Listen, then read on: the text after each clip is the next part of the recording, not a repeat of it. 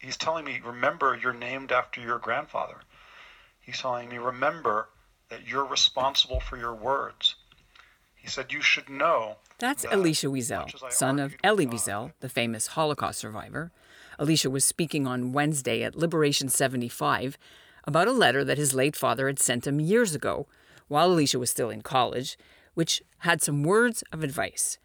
It's the importance of words and their impact that are behind a new campaign in Ottawa's Jewish community called Clean Speech Month. Welcome to the CJN Daily, sponsored by Metropia. I'm Ellen Bessner, and this is what Jewish Canada sounds like for Thursday, May 6, 2021.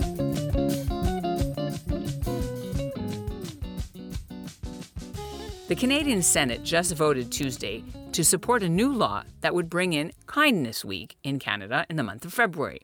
The proposal came about in part thanks to Ottawa Rabbi Reuven Bulka and his Kindness Canada organization. The bill still has to go through the House of Commons for a vote, but the timing couldn't have been more fitting because the Ottawa Jewish community has just launched a new kindness campaign called Clean Speech Ottawa. It's the first of its kind in Canada, and coming up, we'll hear why they hope 30 days of better speech can build a positive, more respectful, and peaceful world.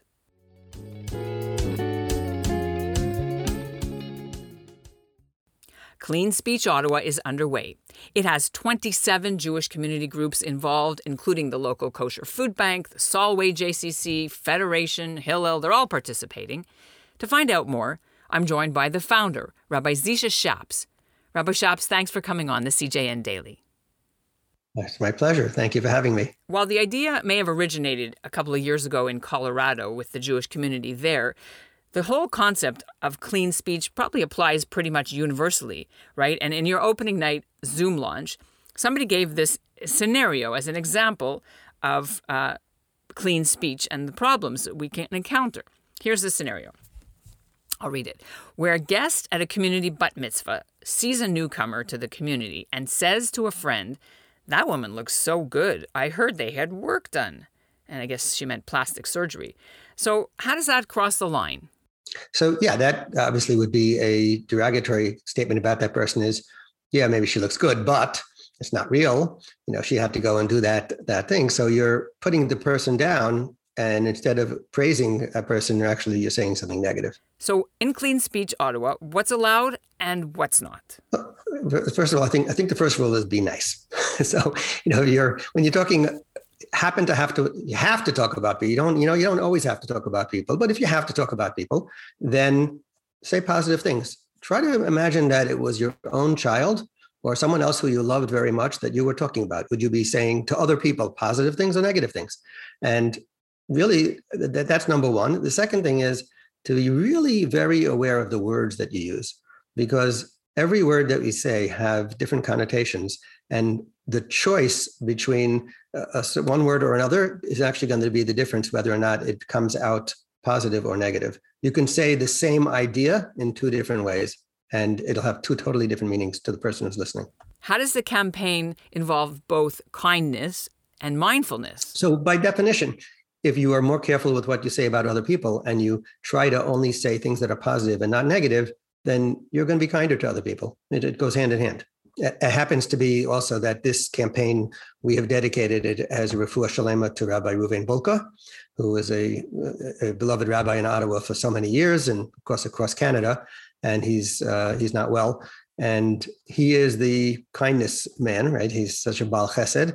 And we felt it would be appropriate to dedicate it to him. Now, is there any difference between sort of hurtful words, gossip, and then stuff like defaming or cyberbullying, which you can actually sue for that?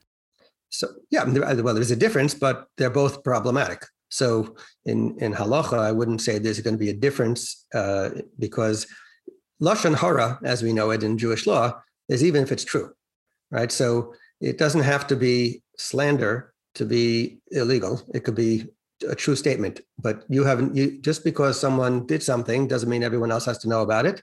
And only under certain conditions would you be allowed to tell something negative about somebody else. It has to have a specific purpose that's going to be a real benefit for the person involved, because otherwise, why should you be saying anything that bad about anybody else? Rabbi, in the world right now we live in, there's so much polarization and online hatred and racism and bullying. How can your campaign apply when we hear somebody doing something offensive or clearly racist? Don't we have a duty to call them out on it? Unfortunately, people think that once they're online, they can do whatever they want and they can get away with it. And that makes it much harder, but it also makes the responsibility greater. We're not going to change some of these people. It's true. But if first we change ourselves, that's going to have an impact on the person who we interact with on a daily basis. And that person will become a little bit more aware. And slowly but surely, there'll be a greater awareness on many, many people. Many Holocaust survivors say that it starts with words. So how does your campaign propose to tackle anti-Semitism? Like they say, it starts with words. When someone can say something derogatory about another person or another group, and other people hear it, the automatic thing is to say, oh, yeah, whatever you said is true. Why shouldn't it be? And if it's a negative about an entire people or a group, then it becomes, as the more it spreads, people believe it. That's the way we are, unfortunately. We believe what we hear very easily. And so you have to stop it right in the beginning. And it's the challenge of a society where we have free speech. Okay, just finally, I need to say that there's something I'm going to have a really hard time with personally, because apparently you cannot do eye rolling. I'm going to have a very difficult time following that. So give us some advice. Oh, yeah, you have to be careful. Every facial expression, not just eye rolling, it could be your hands, right? You can, like that, right? All of that stuff. It's like you're saying something. We speak with our hands, right? We'll have to leave it there, Rabbi. Thanks so much. Great. Thank you. That was Rabbi Zisha Shapps in Ottawa. He's with the Jewish Education Through Torah, or JET organization, and the founder of Clean Speech Ottawa. Every day in May, Clean Speech Ottawa is going to be posting short videos on YouTube from prominent Jewish community leaders with some useful tips on how your words matter. And one of them is how to argue. You can sign up to join their challenge. It's on Facebook, and their website is www.cleanspeech.com/Ottawa.